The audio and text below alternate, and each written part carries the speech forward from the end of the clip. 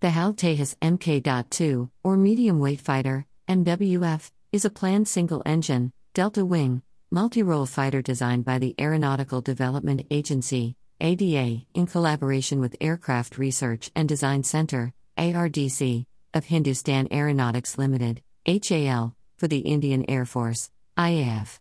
It is a further development of the HAL Tejas, or Light Combat Aircraft, LCA, program which began in the 1980s to replace India's aging MiG-21 fighters.